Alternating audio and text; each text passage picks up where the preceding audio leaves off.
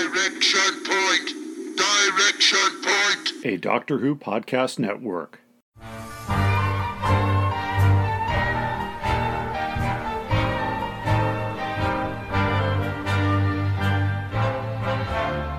Well, hi everybody!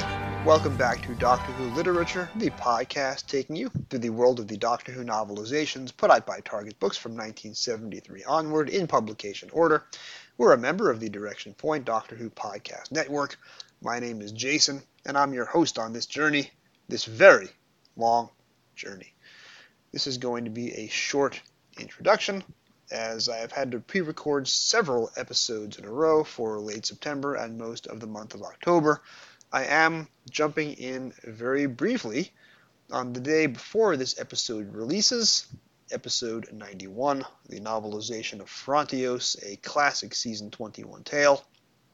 We now have a full 2.5-minute trailer for the forthcoming 3 David Tennant specials, which are believed to be coming out in November of this year, 2023, to coincide with the 60th anniversary. I've just come from watching the trailer. I will not play the audio from it, as you have doubtless heard it. Or if you're finding this episode several months in the future, you've probably seen the trailer and the episodes already. Let me know. How were they? It's very interesting how this contrasts to the trailers that we got during the Chris Chibnall era. Those trailers really told you nothing about the narrative flow of the upcoming story, apart, of course, from the Sea Shanty Sea Devils trailer. It was primarily a collection of images and out-of-context lines. This trailer gives the illusion of telling you everything you need to know about what's going to happen in the coming 3 episodes. There's a lot of Donna. There's a lot of Beep the Meep. There is a lot of the character who's going to be played by Neil Patrick Harris, and the Doctor saying, the 10th Doctor, the David Tennant Doctor, saying, why did it have to be him? Of course, that leaves a lot of room for twists and turns that we don't know about, but David Tennant narrates most of the trailer via dialogue cultivated from the TV series, and there is a brief glimpse of Ncuti Gatwa at the very end of the trailer. There's a lot that we don't know. Who is Neil Patrick Harris playing? What role is Bernard Cribbins going to have? He is briefly seen in the trailer, but is not shown having any dialogue.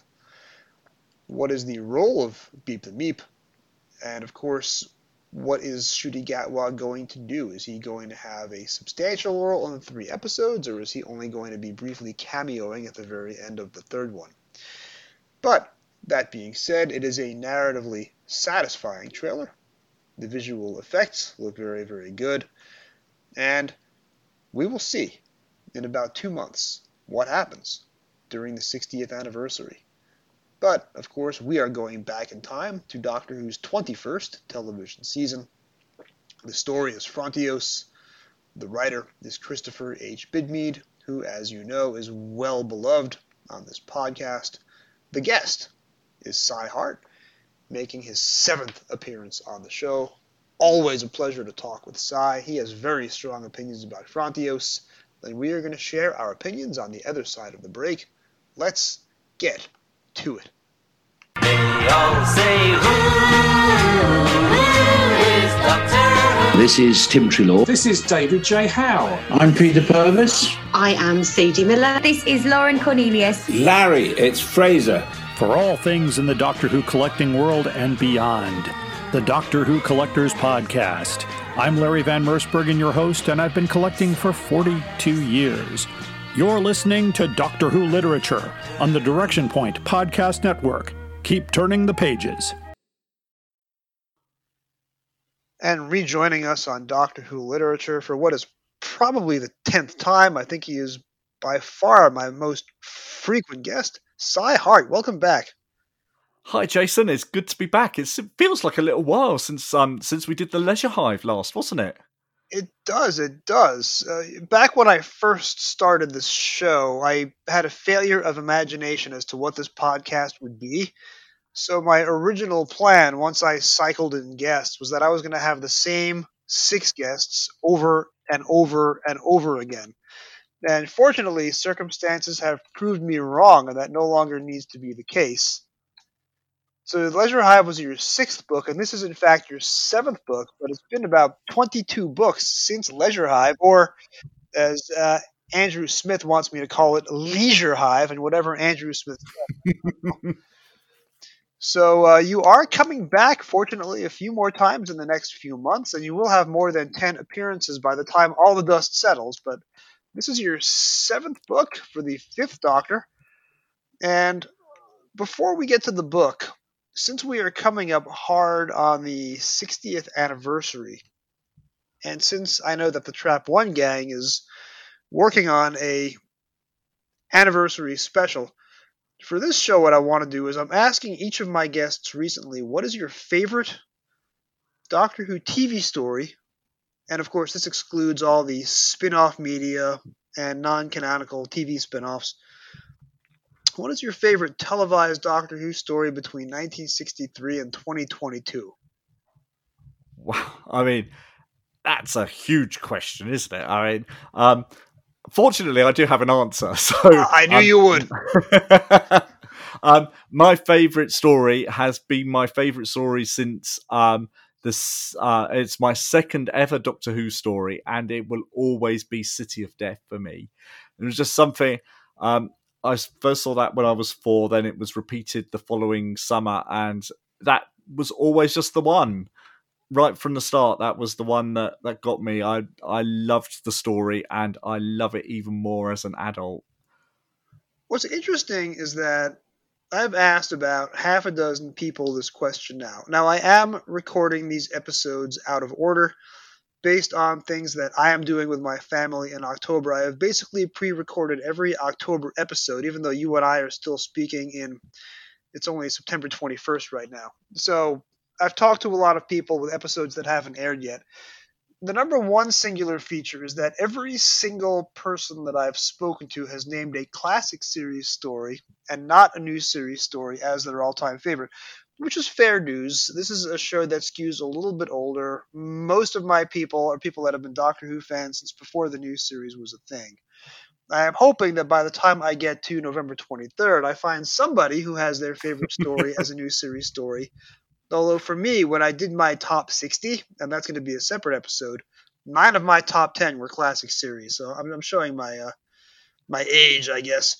And the second interesting point is you're not even the first person to mention City of Death. And that, of course, is a story that is going to feature high in my top 60, and not just number 17 or 35 or even number 9. That'll be pretty high up.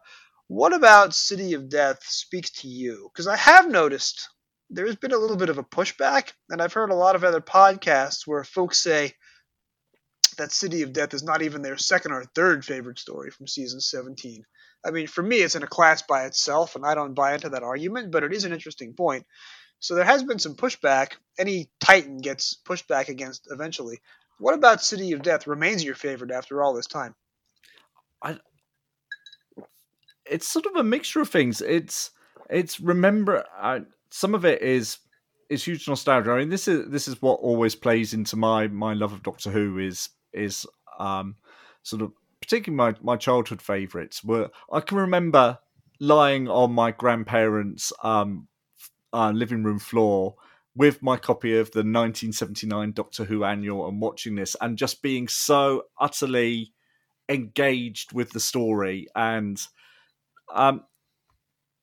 it's something my mum said recently, actually, because she said, because we were talking about Doctor Who, because we do this every so often, and she was saying that sort of right from the start, she said it was like this thing that just captured your imagination. And she said the one in Paris was always one that I remember you really sort of cuddling up on the sofa and watching together, and then seeing it again sort of the following year. And she said there was something about it that captured your imagination. I think she said it was the design of Scarif, particularly, was big monster with one eye in the middle of its head. She said you used to draw that a lot. So she said that obviously sort of triggered something that you were just sort of beguiled by this. And I think, we all know Douglas Adams is a genius, and Douglas Adams on the back foot having to write a story over a weekend It's pretty magnificent, really. And Doctor Who was just so lucky to have him. It's witty and it's clever, it's funny. And as a young child, I was scared by certain moments in it. I think production-wise, it's pretty faultless particularly for the era it's from. Graham Williams was cleverly sort of throwing all the resources at one story to show what they could do if they had proper resources. And I think all of that just shines, and it's got the best TARDIS team.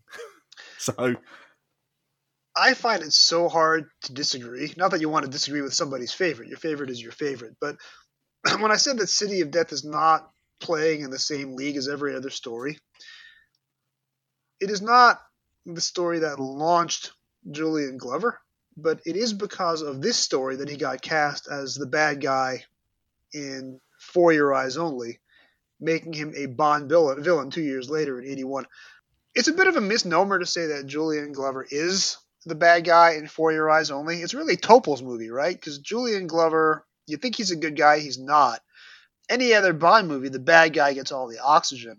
But with For Your Eyes Only, Topol, you think he's a bad guy, he's really the good guy. He gets all the oxygen rather than Julian Glover, who gives a very mild performance. But because he becomes the bad guy in James Bond, in the 1980s, he's also a bad guy in Star Wars, and he's also a bad guy in the Indiana Jones trilogy. So with City of Death, he jumps off to be this iconic 1980s bad guy in three of the biggest franchises in history.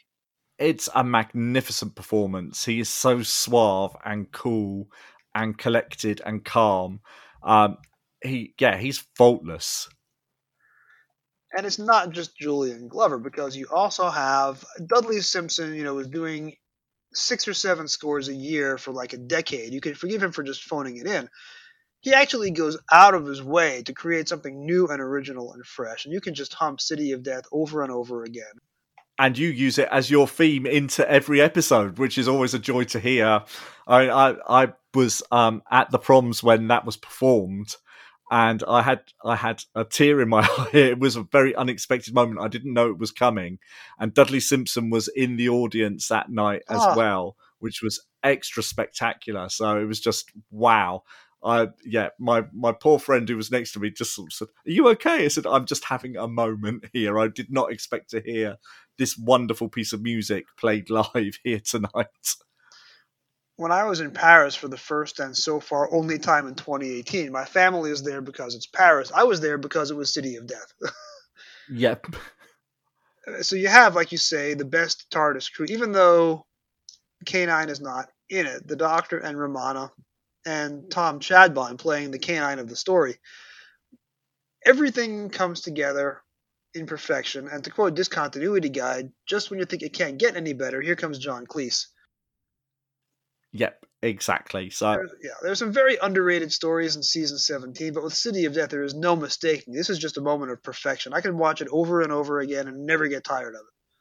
Yeah, and quite often there's still new things to spot and new little gags that you haven't landed for you before that suddenly hit and things like that. It's such a dense script that there are, brilliant. And Michael Hayes just knocks it out of the park with his direction as well. It's not showy direction. He's not one of Doctor Who's auteurs, but he's more than a safe pair of hands and works. He casts brilliantly, so he gets the very best performers to perform one of the very best scripts. I had Ian Potter on the show a while back, and we were talking about myth makers, and Michael Leaston Smith was an action director who was taking this comedic script and making it not a comedy. So you can imagine that in the hands of a less skillful director, if you had made this in the 1980s with Ron Jones, for example, you might have missed all the beats and it might not have seemed as funny as it is. But Michael Hayes knows how to get, like, for example, the reaction shot that closes part 3, the cliffhanger, it's Julian Glover smiling genially at the camera just after he's had David Graham's character killed off in the most horrific fashion. It's a great way to end an episode, and not too many other folks would have thought of that. No, exactly. It would have normally ended with a zoom on the skeleton or something like that as a sort of memorable last image. But yeah, Julian Glover's grin is wonderful. In fact, his face is all three cliffhangers, because the part 2 cliffhanger is him walking in the door, and the part 1 cliffhanger is his chin sticking out of the Jaggeroth mask. Yes. So we've talked about favorite stories. You've given a terrific answer. Let's talk about favorite seasons, and I asked this for a very specific reason. Just thinking about the classic series right now, if somebody asks me my favorite season, very easy. Reflectively, I answer 1, 2, 7, 18. What are your favorite classic series seasons? 18 for sure is top every time. Be 18, 17 I love as well, almost equally. I love 6. 6 is a bit of a favourite, and I'd probably go maybe 7 and 26. 26 is a pretty common answer. It's not my answer, but I know a lot of folks will bring it up. You're talking about season 21. I am in the middle of a run of 3 straight season 21 novelizations. You have book 91, Frontios, this week's book. You have book 92, Caves of Androzani.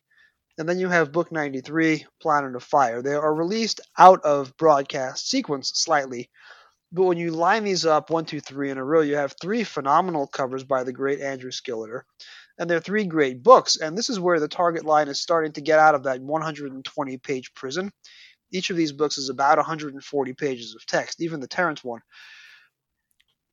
Looking at these 3 books in a row gives me a tremendous rush, and when I posted a photo of all 3 lined up in a row on Twitter, I got very positive engagement. Does season 21 have an argument for being one of these stealth great seasons that is not quite as recognized as it should be when you're talking about the classic series? Yeah, I think so. I mean, it's a very strong season, and I think it often gets unfairly dismissed because it contains it contains what is generally held as one of the all-time highs of Doctor Who, followed immediately by one of what is generally held as one of the all-time lows. And I think it is that low at the end of the season that kind of drags it down for people. I think it's very, very strong sort of in the middle as well. So it's one of those ones I remember very fondly. And funnily enough, the story that we're talking about today was one that I had very few memories of from seeing it as an 8-year-old back in 1984. The rest were all sort of seared into my head for various reasons, but this one less so. So it's one I've sort of rediscovered more as an adult and fallen in love with, and I would say it is it's my favourite Davison story. I will mention this a little bit more during the audio essay that follows this interview. This is a story that I've only ever come to appreciate more and more over the years. I like it a little more every time I see it, and I now acknowledge that it is an especially good Davison, because you have Davison playing the Doctor the way he wants to play it. Finally, you have Janet Fielding and Mark Strickson both giving standout performances. You have Christopher H. Bidmead on the script, so you know the script is going to be the work of a master. What about this story now makes it your favorite Davison?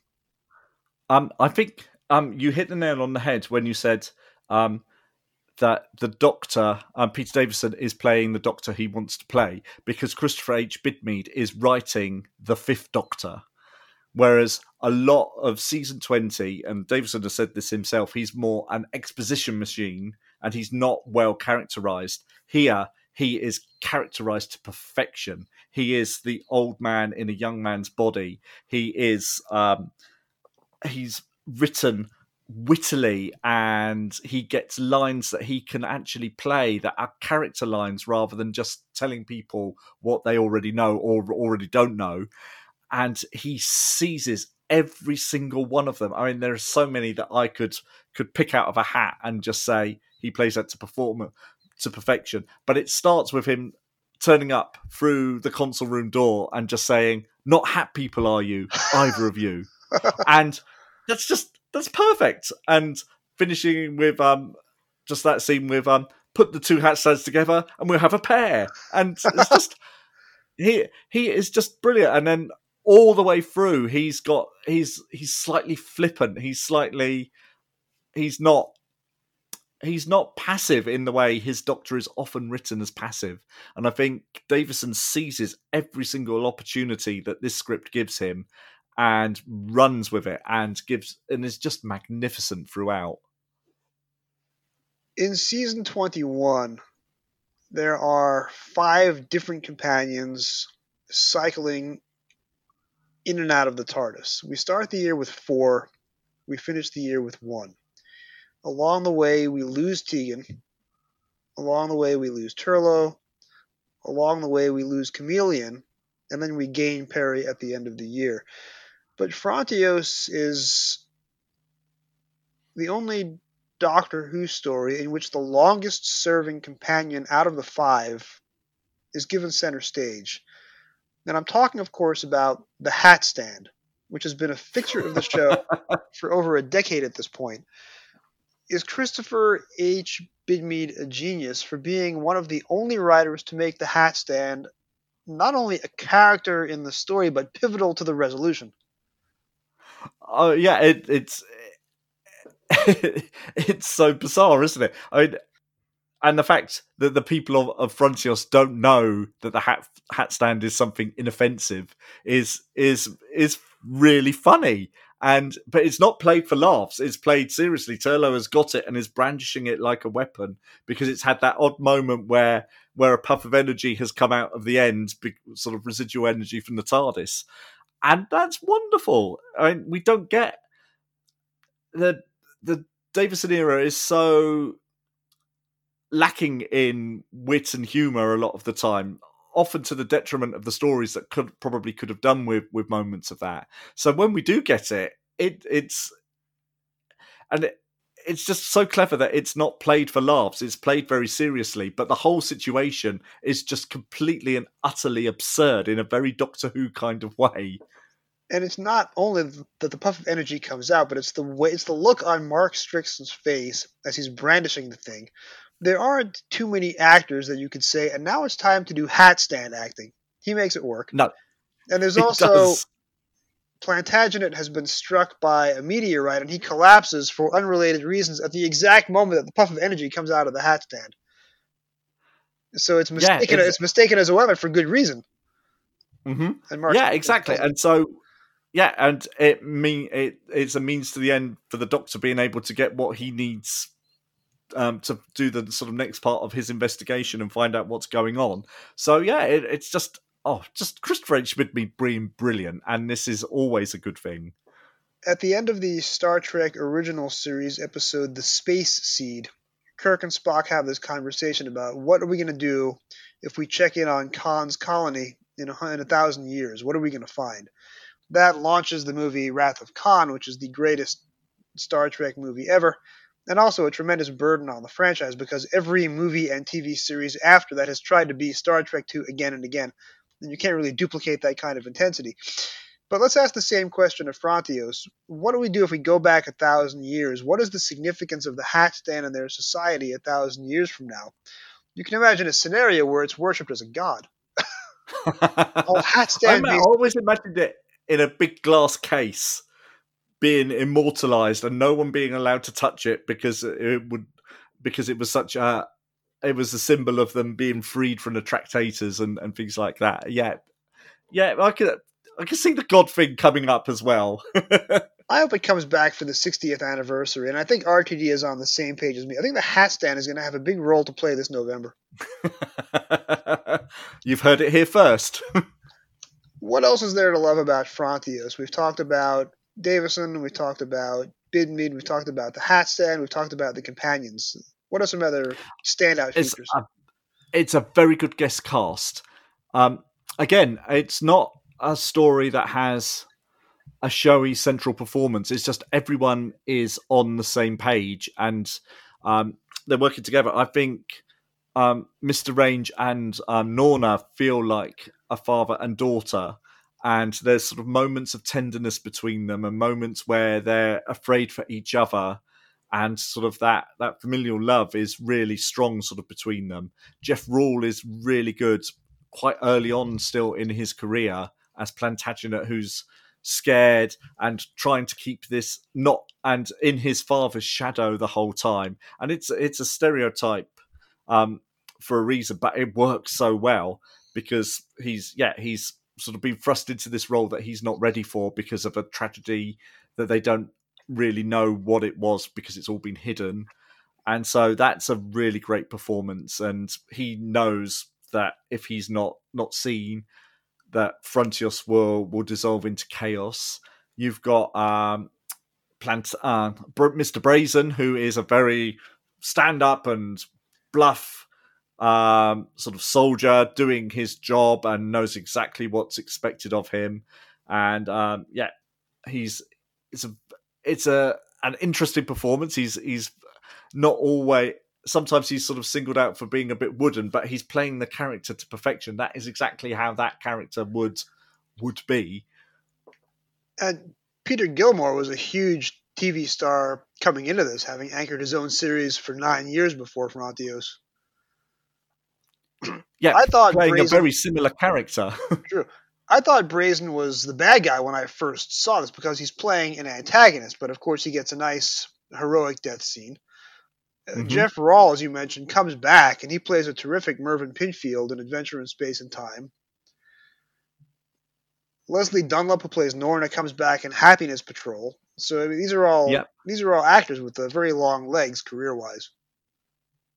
Yeah, exactly. So and they're all cast brilliantly. It's a really nice ensemble piece, and again, all the guest characters get good moments as well. So they get heroic moments or good character moments. So there's lots to play. What is Mark Strickson's best performance during his 2 years on the show?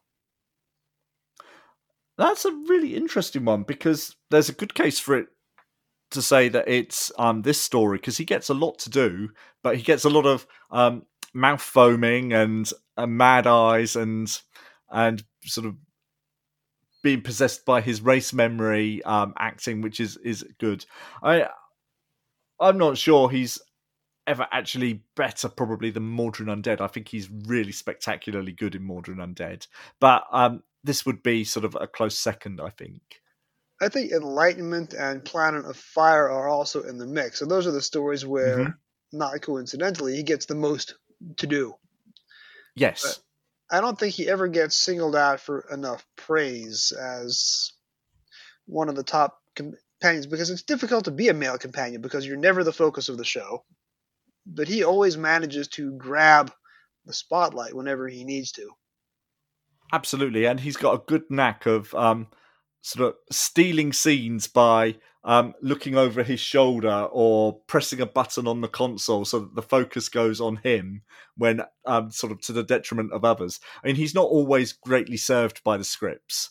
It has to be said. There are some stories that don't know what to do with him, particularly once his story arc is completed in Enlightenment. He's not always brilliantly written, but there are always flashes of brilliant performance from Mark Strickson. He doesn't give a bad performance ever. Then the next two male companions after him are Noel Clarke and John Barrowman. So I think Mark Strickson certainly wins a good guy contest. Yes, definitely. But yeah, there were no male companions for 20 years. Of course, much of that is the wilderness years, but no male companions on the show for 20 years in between him and the next fellow. So the focus is always on the young female companion, but Mark Strickson proves that a male companion just works, especially if you give him a good part. Absolutely, and he has a nice relationship with Peter Davison's Doctor, which always comes over well, I think. So yeah, it's good. He's good. And Janet Fielding and Peter Davison, when they are not antagonistic to one another, do they make a great comedy pair, especially in the back half of this story? Those scenes where she is furious because he's said she's an android and the walk's not right, and then there's the accent is brilliant. And I notice in the book that they stop at the walk's not right. So I do wonder whether the accent was something Peter Davison managed to slip in rehearsal, maybe, and because he's sort of playing off the script very well, and I'm wondering whether that just sort of crept in at the last minute. Yeah, the books are almost always based on the camera script, so anything that's added in rehearsal or ad-libbed on the day of is not going to be in the books. But you can totally imagine him saying, wait a minute, this is the perfect character moment, because Tegan is characterized by her accent 9 times out of 10. We got to pay attention to it. Absolutely. And they have some really good scenes together in this story. Some of them are not actually antagonistic as well, and they're sort of working together. I always love the scene where they're walking through the tunnels, and the doctor's there busy saying, well, airflows usually go from A to B, and usually you want to be at B or A, and then Tegan just sort of turns around and says, I don't want to be at B or A, I just want to be back in the and it's just lovely, and just the way he turns around and says, well, you can forget about that. and things like that. It's just really, really lovely moments sort of between them, and I like that she's sort of the one who gets Norna and Turlo into the ship to go and steal the acid bottles that they need to power the lights and things like that. And she's quite gung ho in this story and up for doing it. And obviously the investigation of the deaths unaccountable and things like that. And she's not afraid to stand up to Brazen and say, look, I found this. And I'll admit I was trying to break into the thing, but you need to know I'm not. Yeah, I've seen this. What's going on? What racket have you got going? She's ready to call out bad behaviour, just as she was in Legopolis. And that's the side of her character we don't always sort of come back to, which is quite nice. Again, it's Bidmead coming back to another character that he created. That's right. And knowing how she's going to react and what the basis of her character is. You have, in the new series, you have this 2-parter written by Chris Chibnall called Hungry Earth / Cold Blood. It's a Matt Smith story. Ostensibly, it is a 21st century rewrite of Doctor Who and the Silurians. To what extent is Hungry Earth basically a shot-for-shot remake of Frontios rather than a Silurian story?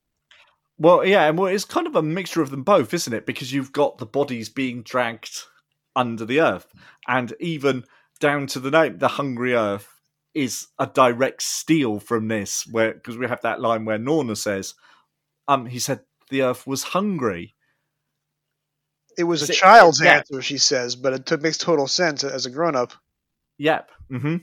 Exactly. So, it's absolutely owes a huge debt to Frontios, because it's a great image of bodies being dragged under the ground by a mysterious force. And I think the Tractators are a far more mysterious and interesting force than a Silurian capsule or whatever dragging you down under the ground. This is kind of why I prefer Doctor Who to other forms of science fiction. Like about 10, 15 years ago, there was this big Hollywood blockbuster movie called Cowboys vs. Aliens. And it's about some alien menace invading the Wild West in the 19th century. There's lots of explosions and stuff. The movie suffers because the aliens are these, generic CGI monsters, and they don't talk, and it's just all special effects and big bangs and booms. What's great about the Tractators is it's not just the idea of these, enormous earwigs who can exert gravitational pull. The Gravis has intelligence, and the Gravis has some really funny conversations with the Doctor in Part 4, and the Doctor baiting the Gravis into putting the TARDIS back together. No, don't do it, knowing exactly that he will. When you give a monster a voice and a personality, I think it works better than just generic CGI bad guys that don't talk. Oh, absolutely. And it's really interesting that the Gravis is the only one that's got the intelligence.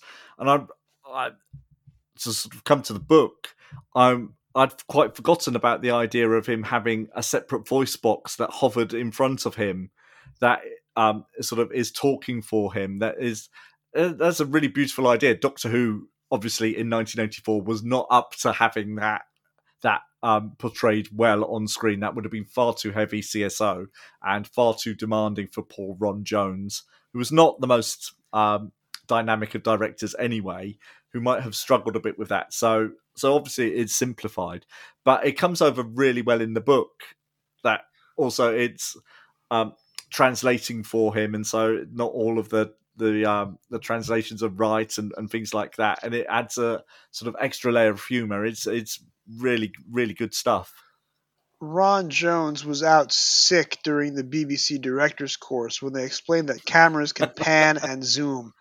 It is an act of frustration when you're watching a Ron Jones story in sequence, surrounded by other more visual directors like Fiona Cumming or what have you, some other great directors of the Davison era whose name, of course, now escaped me. Yeah, Peter Grimwade or Matthew Robinson. Matthew Robinson.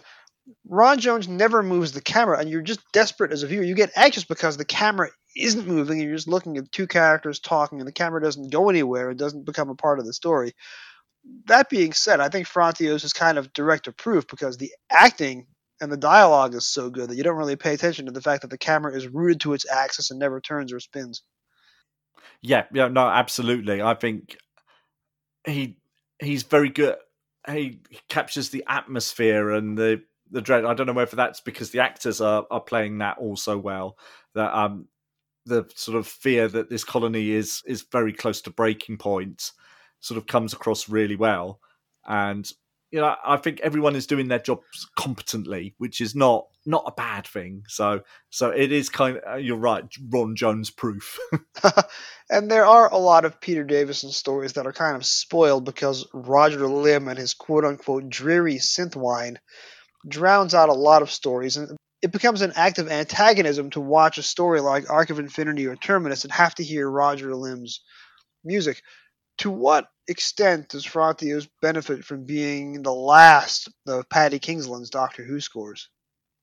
It's interesting. Paddy Kingsland is a fascinating scorer of Doctor Who because not many of his scores are the same. He's always trying to do something different. He's very melodic, which is very good. And this one, he's found the new panpipe setting on his synths, and so that gives it a feel that's different to all of the other stories around it, which is a good thing. So he's very good at the atmosphere and adding sort of the right notes when things need sort of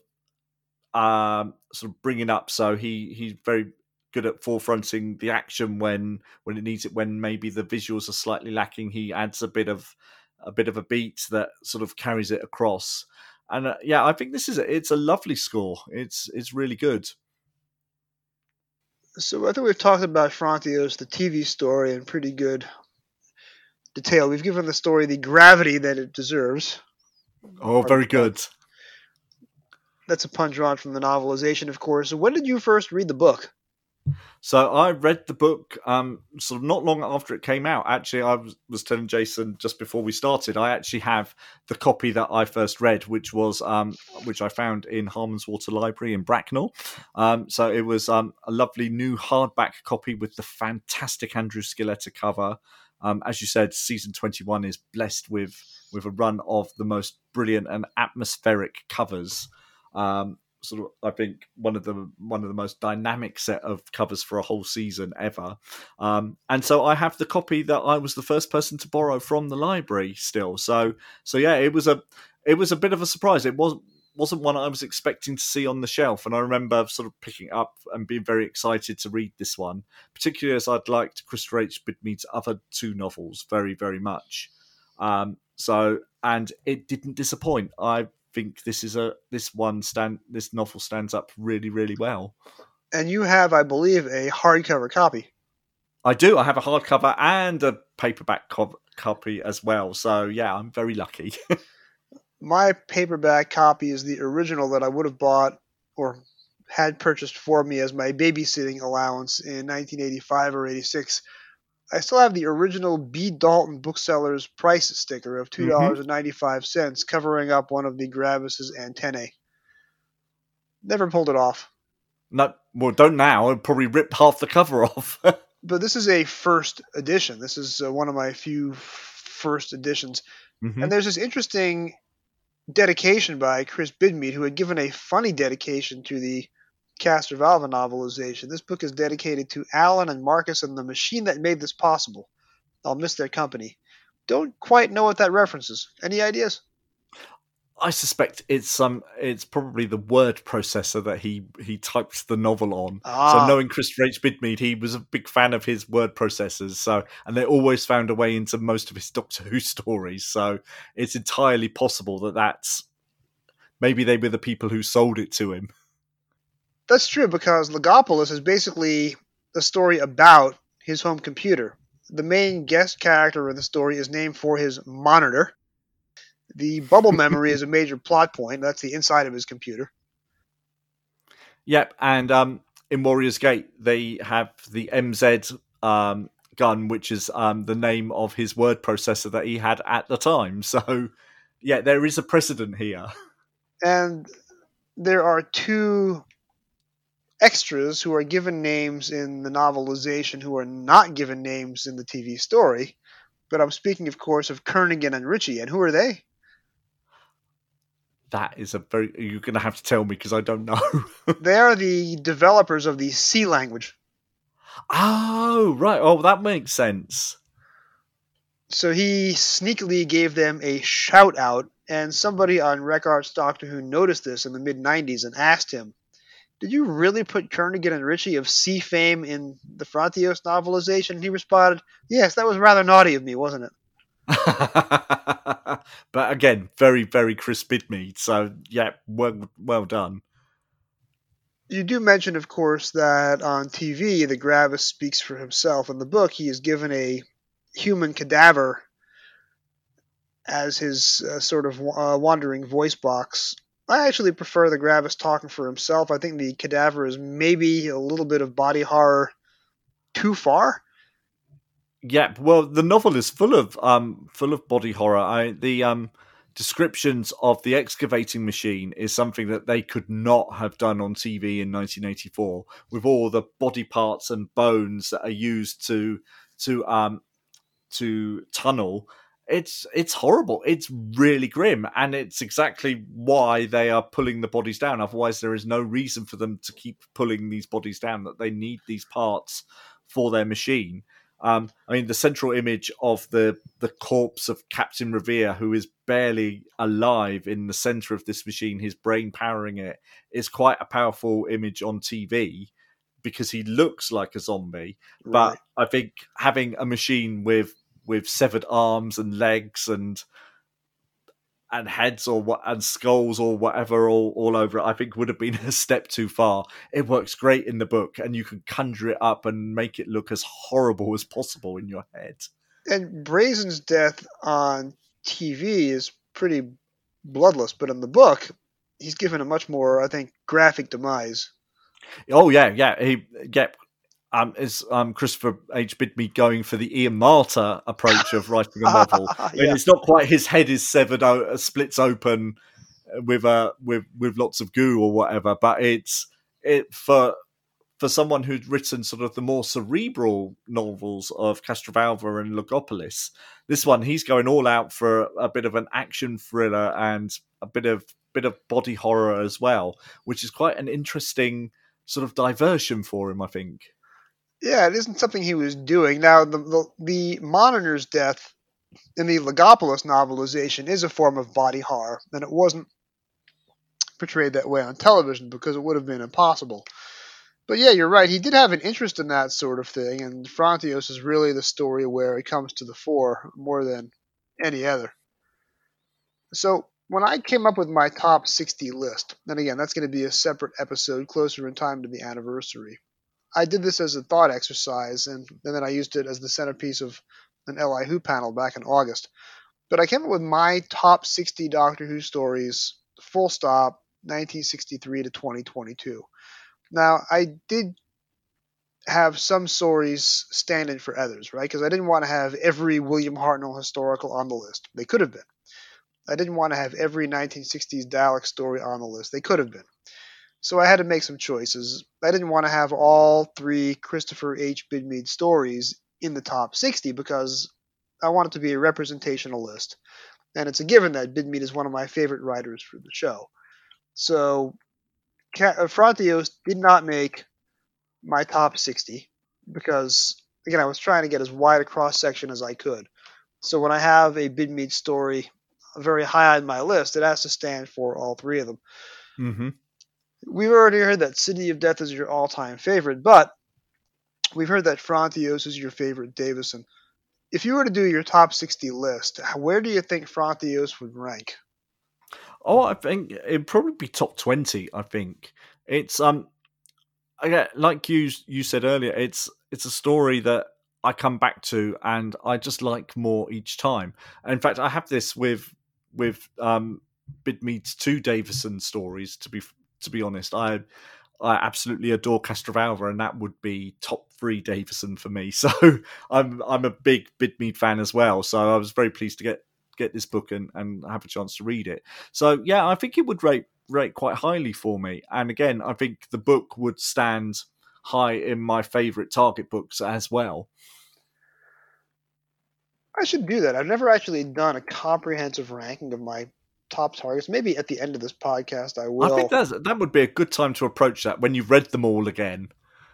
When Terrence Dix died in 2019, I immediately, and this is showing the age, I blogged about it back on my now largely abandoned WordPress site. But I came up with my Terrence top 10.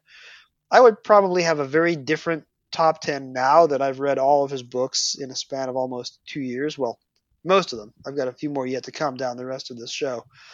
But yeah, I think a Target top 10 would be an interesting exercise. Because Logopoulos and Castrovalva are books that are so special to me and I've memorized large chunks of them, I don't know that Frontios would make my top 10 or 20 or top 60 novelizations list. Again, with the same theory that I want to have a representation, so Logopoulos is going to have to stick to Bidmead books. But I think this is a superior novelization. And we haven't talked about the changes. There is some significant changes to the ending of this story because there's a character who barely registers on TV who is kind of the centerpiece of the book. Oh, absolutely, yeah, and that's a bit of a surprise. So there's a very good showing for Cockerell indeed. Like in the book, he foreshadows right away. Nobody realized how extraordinary Cockerell was going to turn out to be. When you watch on television, you're like, wait a minute, what does that mean? Because he vanishes in the middle of part 4. There's no proper exit for the character. But what happens to him at the end of the book? No, there's that wonderful moment, isn't there, where he kind of takes control. And there's the brilliant line where Bidmead says, Cockerell's voice was clear and confident, a tone that would have met with Brazen's approval. That he is absolutely, he's got away with these people, that he is almost like he's the common person who can speak for everyone and be a voice in government that they would trust, almost probably like Captain Revere was. And I do wonder whether he is going to, he's obviously going to be high up with Plantagenet, but is he going to supersede him? There is that feeling that maybe he's going to take control of this colony and see it through. Page 141. Behind him, also in formal attire and looking every inch the professional, came Cockerell. Page 142. Alone but in good hands, said the doctor, looking at Plantagenet and Cockerell.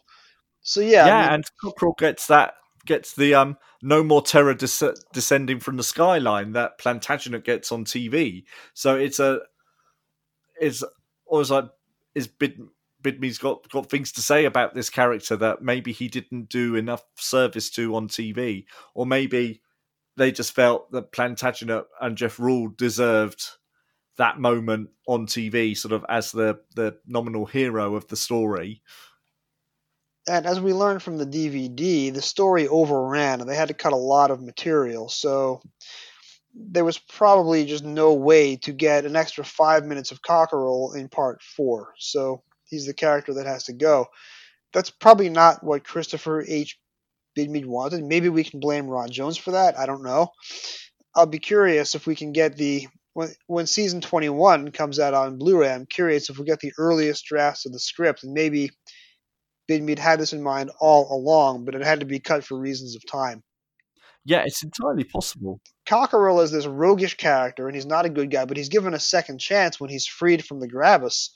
And he makes the most of that second chance and becomes a hero. That's a great little story arc, and again, it just disappears on TV entirely. Yeah, because it's interesting because he's sort of set up as the rebel who's going to leave the colony. He's given up on Frontios, but by the end of the book, he hasn't given up. He is ready to be part of this colony and reshape it, which is a really interesting sort of character development. It's nicely done. So, speaking of nicely done, it is about that time where every week I challenge my guest to a game. And this is a game you've played before. We are here this week to play 20 Questions.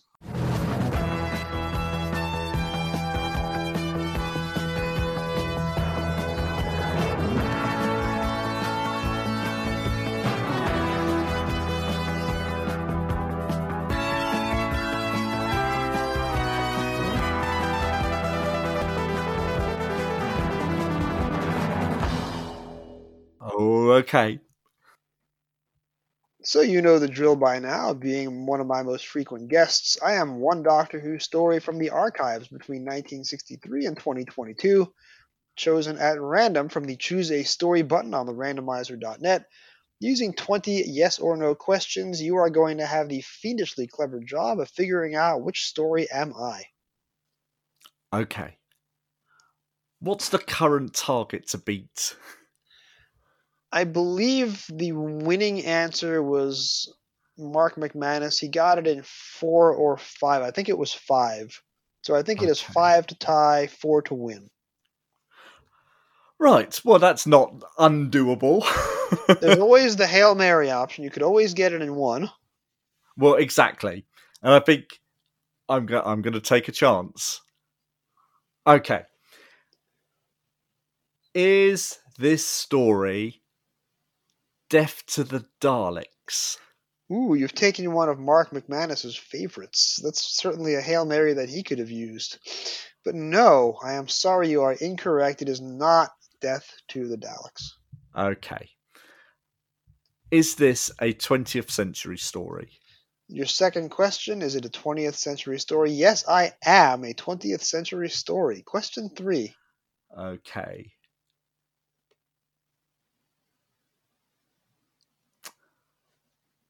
Are you from the 1980s?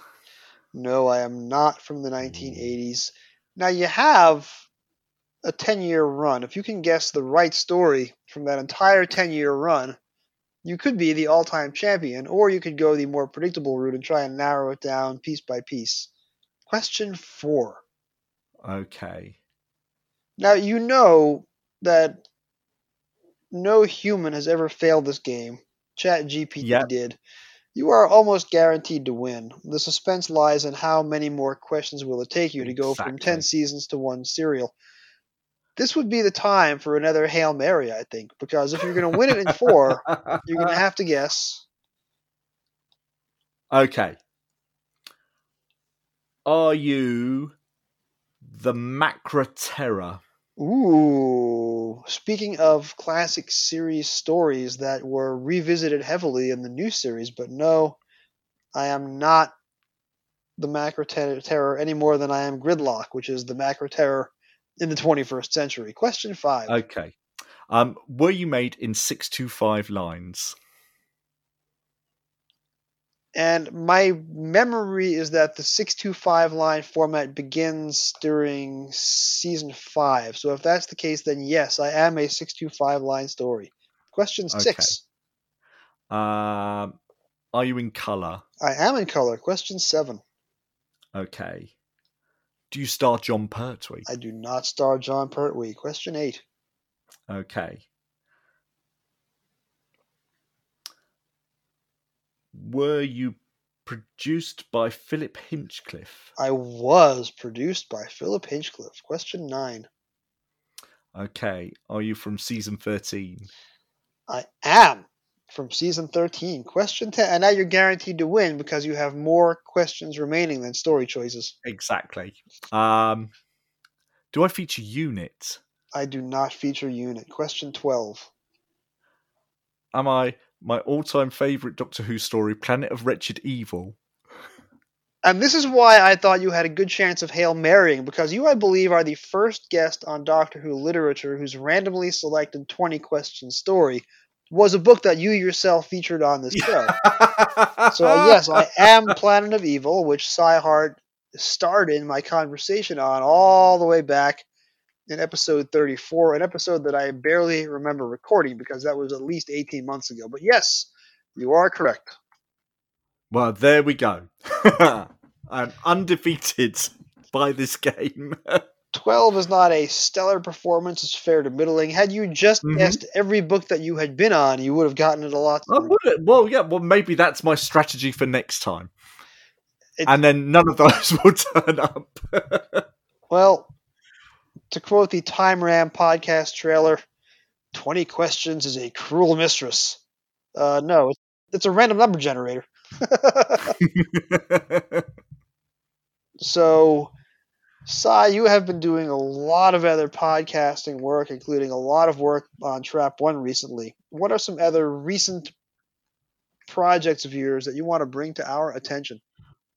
Well, going up shortly around the time this episode comes out is the Trap One look at the new and the old and the TV version of Warriors Gate, where the three are one, which was a brilliant conversation that myself and Jason had, along with your other guests, regular guests, lovely Denise Sutton and the wonderful Fraser Gregory. So that was a particularly outstanding one, along with our very recent Trap One hosts visit to the BFI to watch the amazing new version of the Five Doctors, which was wonderful. It was so nice to be sort of with our fellow hosts Pete and Conrad and Mark, all there together. It was a wonderful day and really good. And our field report was really, really good fun to record. One day I am going to have to time a visit across the pond with one of these BFI/live Trap One events. One day I will just do a quick, spontaneous weekend trip to one of these things and show up unannounced and surprise everybody. But right now, with the U.S. government shutdown looming and my daughter's bat mitzvah coming up, this is not a good time to drop money on a trip across the pond. Mm-hmm. It will happen one day. One of these days I will make a live Trap One recording in the UK. Oh, for sure. And no one could get tickets for the Five Doctors, so it was an incredibly difficult experience anyway. That I can believe. Yes. So, but hopefully some of the later ones will be slightly less oversubscribed and we can sort that out. Maybe if they do a big BFI special on the Censorites. Or a story that is not going to sell quite as many tickets as the Blu-ray Five Doctors. Exactly, and there hasn't been the same clamour for tickets for the new version of the Underwater Menace, which went on sale this week. So I haven't heard people being up in arms that they haven't got tickets for that. I think Underwater Menace is very underrated. I think it gets a non-fair shake, and I look forward to covering that on this show. And I believe I will also be on the animated version episode of that for Trap One. I've got a lot to say about Underwater Menace. The same way that I was a tireless defender of both Censorites and Keys of Marinus, two unfairly maligned Hartnell stories over on Trap One. Mm-hmm. That's a long way down the road for this podcast, though. I just want to say that Underwater Menace deserves a second chance, and maybe the animation will give it that richly deserved second chance. Well, hopefully nothing in the world can stop that happening. You're fired. Si, as always, thank you so much for a phenomenal recording. I will have this episode out in a few days' time, and I look forward to seeing you again on Trap One.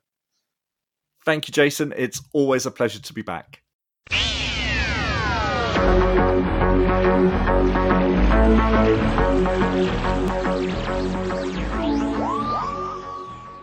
Doctor Who, Frontios, by Christopher H. Bidmead. Televised as Frontios, Teleplay by Christopher H. Bidmead. Televised in January and February 1984. Paperback release date December 10th, 1984. Target book number 91. Cover artist Andrew Skilleter. The TARDIS has drifted far into the future and comes to rest hovering over Frontios, refuge in one group of survivors from Earth who have escaped the disintegration of their home planet. Fleeing from the imminence of a catastrophic collision with the Sun, a group of refugees from the doomed planet Earth... Yes, that's enough, Tello. The Doctor is reluctant to land on Frontios, as he does not wish to intervene in a moment of historical crisis. The colonists are still struggling to establish themselves, and their continued existence hangs in the balance. But the TARDIS is forced down by what appears to be a meteorite storm, and crash lands, leaving the Doctor and his companions marooned on the hope-forsaken planet. Doctor Who fandom is not a static thing, and my opinions constantly evolve. I would have first seen Frontios on TV mere days after the novelization's paperback release date. I've said many times on this program, and doubtless will say many times more, that the Enlightenment Part 1 cliffhanger was the moment after which I never voluntarily missed another Doctor Who episode. Voluntarily being the operative word, of course. I did still miss episodes, especially in the early days of my fandom when I didn't yet have my own set of blank VCR tapes with which to record the show when I wasn't going to be home. Long Island's power utility in the mid-80s, then known as Lilco, the Long Island Lighting Company, was often known for inexplicably long blackouts, which would also make watching Doctor Who impossible. And so it was that I missed Part 1 of Frontios when my PBS station first aired it. Don't remember what the specific reason was anymore. I just missed it. Kids today, of course, have no idea of the struggle. They no longer have to miss anything. But it's a character-building experience to miss a particular serial's first act, then have to piece together, in Part 2, just what happened in the opener, while still keeping track of the unfolding text. This was before I had the L'Officier program guide, so I had no idea that the next episode after The Awakening, which I had loved, but more on that in a few weeks, was called Frontios, and indeed my initial reaction to the Part 2 opening credits, and I still remember this almost 39 years later, was that the word was like the breakfast cereal. Frontios! In 1984, Frontios was not my favorite story. I knew nothing, at age 11, about the making of a TV show, other than behind-the-scenes glimpses occasionally shown on Mr. Rogers' Neighborhood, which, yes, I was still watching, over my kid sister's shoulder at the time. I didn't know about set design, or directing, or studio space, or tight production schedules. It was a shock to me when the How Stammers Walker handbooks came out in the 90s, and I learned that all these serials were shot on just 6 days of studio, for example. I also, at the time, would not have known that Ron Jones was, compared to Peter Grimwade or Fiona Cumming, who directed Bidmead's first 2 Doctor Who serials, comparatively feeble. But I did know intuitively that I didn't like stories that attempted outdoor scenes indoors, or that were made up primarily of gloomy tunnels or slow-moving aliens in bulky costumes. That opinion of Frontios held for a few decades. When I watched the story in 2018 or 2019 and sent a review to Stacey Smith's ratings guide, I likened it to The Godfather Part 3, a decent story, perhaps in its own right, but a far cry from the first 2 outings. And yes, I put Logopoulos and Castrovalva right up there in quality and enjoyment, alongside the first 2 Godfathers. Don't at me. But then I watched Frontios again, as part of my Twitter pilgrimage in autumn 2021, and boy, did it suddenly land for me. Davison's humor, finally playing the Doctor the way he wanted to play the role, Mark Strickson's intensity as Turlough is dazzling, the guest cast is quirky, Bidmead having a better handle on dialogue and motivation for even his tertiary characters than did, say, a Johnny Byrne or an Eric Sayward. Paddy Kingsland's score was in my head for days afterward. This is, sadly, Kingsland's final work on Doctor Who, but he did get to score all 3 of Bidmead's scripts. And yes, just like Nino Rota was such an essential element to the success of the Godfather movies, so too is Paddy Kingsland to the success of Bidmead. So, with that assessment of the TV story out of the way, there's the book. Let's get to it. as somebody once said. Frontios, the novelization, is what you would expect from a story about the malevolent forces of gravity. It is densely packed and gripping. In fact, arguably more so than its TV parent. Frontios in book form is the story that Christopher H. Bidmead wanted to tell on TV, but couldn't, because the script he submitted ran too long when filmed, and because he included too many sets. 1984, when there wasn't enough budget to erect a TARDIS corridor in studio to run alongside the console room.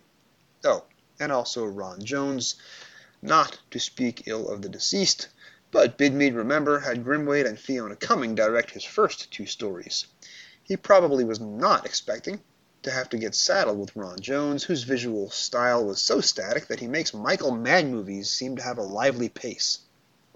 But, as you'd expect from the witty wordsmith who penned the Logopolis and Castrovalva books, see episodes 72 and 76 of this podcast respectively, Frontios, the novel, is jam-packed with Bidmead's signature observational humor. Few wrote the Doctor to Peter Davison's strengths, better than El Bid. For example, glasses, like the Doctor wears, are described as, quote, occasionally useful for reading, when the print was very small, or the book unusually dull. Turlough, who I came to appreciate more and more during my last 2 Davison watch-throughs, and of course getting to see the man in person at Gallifrey 2021, which is one of the most fun convention interviews I've ever seen, is thrown when the Doctor demands his help during a surgery. Quote, it turned out that the Doctor needed somebody to hold his coat. Many laugh-out-loud passages. But, and this is new for Bidmead in his 3rd novelization, the book is graphic in its images of vile body horror, trading away the lyrical worlds of Logopolis and Castrovalva for the grisly tractators and their corpse-driven machines that director Ron Jones either wouldn't or couldn't realize for TV. The opening TARDIS scene is funny, with Bidmead's characteristic wit describing the way the Doctor and Turlough are each driving themselves to distraction out of boredom. Our introduction to the people of Frontios is also amusing. Mr. Range, the fussy civilian science officer, quote, continued to flutter like a pigeon looking for the best foothold on a statue, and tons of other funny similes. Bidmead works in observational humor from his day job as a technical writer. Tegan reads a handbook that refers her to Appendix F, even though the handbook only goes through Appendix D. This must surely be based on the author's personal experience. As I revealed to Si earlier, 2 random Frontios techies are named for Kernighan and Ritchie, the inventors of the C programming language. Someone on Rekart's Doctor Who 30 years ago, when asked which Doctor Who book featured characters named Kernighan and Ritchie, responded, the Sea Devils. And the political barbs are very good, in a story about a colony in civil war, and ruled by an inept youth named, of all things, Plantagenet. Brazen worried about, quote, wild speculations that were dangerous, not because they were true, but because they were believed. The perfect description of America in the age of Trump, written in 1984. Fun fact, or not so fun fact, I edited this version of the audio essay the week that a spineless TV journalist named Kristen Welker, who is well admired by my wife who's in the industry, and my wife calls her the Welknado, benignly allowed Trump to lie for a full hour on a Sunday episode of NBC's Meet the Press, and kept referring to him as Mr. President, even though, of course, he isn't, although, thanks to her efforts at kosherizing him, he may well be again in 18 months. Where was I? Oh yes, Frontios. Focus, Jason. Deep breaths. My home. Tractators. I've seen all this before. Quick, we must get into the surface and get help. He's speaking, Father. I think it's important. They were there, waiting, destroying us from inside. Sounds like something coming up from his past, like a memory picture. Once, long ago, on my home. You remember them? We remember them. The people of my planet will never forget. It's more than his past. It sounds like deep ancestral memory. Tractators! Once, long ago, my home was an infection! Bidmead adds mystery to the book by liberal use of foreshadowing, directly telling the reader that the main characters are unaware of something strange or mysterious that's going on around them. We're told, as soon as he meets Tegan and Turlough, that Cockerel is extraordinary. This is bizarre if you're coming straight from the DVD, because Cockerel has hardly anything to do on the air. But the book being a director's cut, come to find out that Bidmead put Cockerel in a dozen other scenes that didn't get broadcast.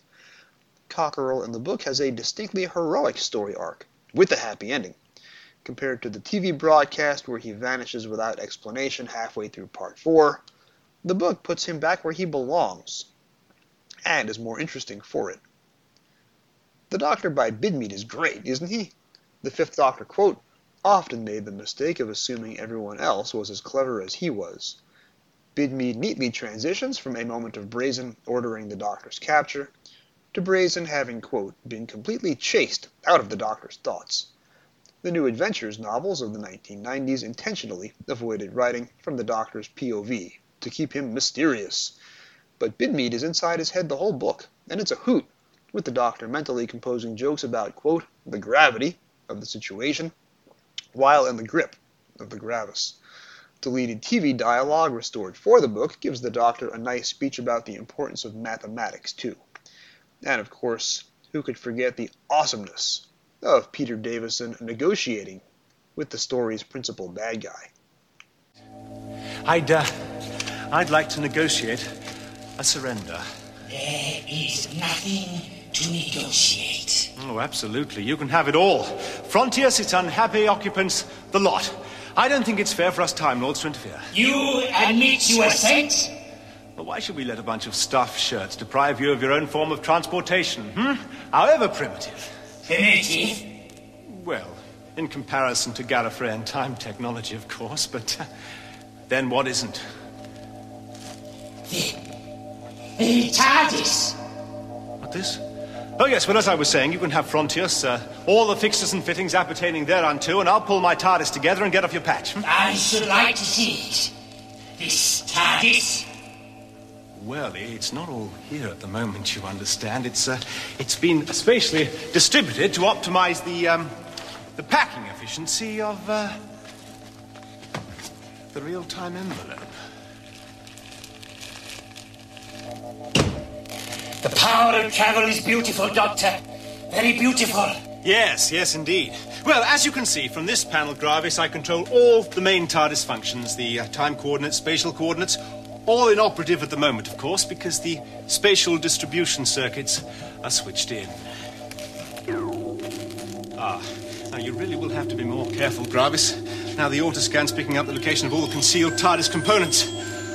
Oh, well, not to worry. I shouldn't think it's even within your powers to reassemble them. Besides, what would you want with an old Type 40 time and relative dimension in space machine, But I do want it, Doctor. The TARDIS. Infinite travel within my grasp. Oh, no, Gravis, please. Take everything else, but leave me the TARDIS. I will have it. Oh, no, Gravis, please, I beg you. Spare me. And I could listen to that scene all day long. And in the assembly process of editing this episode, I probably have. But let's move on to more important things, like my words, rather than Chris Bidmead's. Unfortunately, as witty and entertaining a writer as Bidmead is, the book also eventually needs to have a strong plot to keep the reader guessing, and good mini cliffhangers at each chapter to prevent the reader from putting the book down. This is where Frontios falls a little bit short compared to Bidmead's other work. The plot is familiar, the same colony ship in trouble that we saw in back-to-back stories under Bidmead's tenure as script editor, Full Circle and State of Decay, but has no real unique twists or revelations, apart from the budget-saving device of not introducing the monsters until Part 3. Tonally, the book is all over the place, like one passage where Turlough amusingly sees his reflection as, quote, a freckled smudge, but then imagines his flesh rotting away to the skull. Ugh. Works for Poltergeist the movie, not quite so much in the book. And I didn't need that image in my head, thank you very much. And while budgetary concerns on TV caused the Gravis to speak in RP from his own lips, The book restores one of Bidmead's less felicitous scripted ideas, a cadaverous translator machine, made up of a dismembered colonist. Again, ew.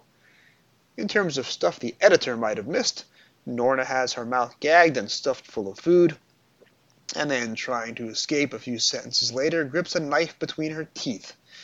I think we know which day lunch was served early at the Target offices. But while those 2 paragraphs of obligatory and minor complaints are there in an effort to be even-handed, it really doesn't bother me, not with witty prose like this elsewhere in the book. Quote, as these Frontios people did everything so badly, escaping shouldn't be too difficult. Or, the Doctor was not very fond of tunnels. They were frequently damp, dark, deep, and dangerous, and as a method of transport ranked only a little higher than sitting absolutely still, underwater, waiting for the right current. That may actually be a Legopolis callback, come to think of it. Frontios at times is a bit dreary on TV. It is probably the least remembered of Bidmead's contributions to the series, although, as Si and I argue, it is also probably one of the high points of the Davison era. The book is, for me, not quite as quotable as the previous novelizations, although it's not too far off, but in many ways it is superior to the TV broadcast, and if you haven't come around to love Frontios the way that Si and I have, the long way around, the novelization will have you considering the story in a much improved light. Next time, on Doctor Who Literature, we have reached the end of the 1984 novelizations. We have a lot to look forward to in 1985. We continue on with the adaptations of Season 21. The next 2 books up are the last 2 Peter Davison stories, and they are both absolutely ace. We also have several trips back to the past. We return to the William Hartnell era twice. We return to the John Pertwee era for the first time in a long time. And we also close the year, 1985 that is, with a triptych of Patrick Troughton stories. But as long-time listeners of this podcast know, I typically take a break and do a bonus episode after every 2 years' worth of novelizations. From this point forward, we are going to take a break and do a bonus episode after every single year of novelizations. I have a lot of guests and discussion panels lined up, and since we are only about 7 or 8 years away from the last year's worth of Target books, this is a good time to pick up the pace and give you more bonus episodes with more great guest content. Speaking of guests, I have already recorded an interview with a classic series, television, and novelization writer. The conversation has already been recorded, and it is a terrific one, even if I do say so myself. We are joined for the first time on Doctor Who Literature, but not for the last time, by Andrew Smith, the author of Full Circle on TV, the author of Full Circle the novelization, the author of many, many Big Finish outings. We have a lot to talk about. Join us next time, won't you? Thank you for joining me on this episode of the Doctor Who Literature Podcast. This podcast is produced by David Barsky, Jim Sangster, and yours truly. This week's episode was written and edited by me. Our logo was designed by Jim Sangster. Special thanks to my special guest, Si Hart, of Maximum Power and many other podcasts. This podcast can be found on most of your podcast apps of choice. You can find all past episodes at podcasters.spotify.com/pod/show/Doctor Who Lit. It really helps if you rate 5 stars and subscribe. You can find me on Twitter at Doctor Who Novels, that's Dr Who Novels, on Mastodon at drwhonovels at mastodon.social, and on email at drwholiterature, that's drwholiterature@gmail.com. Please drop me a line with your comments, questions, and suggestions. Thank you for listening, and whatever you do, keep turning the pages.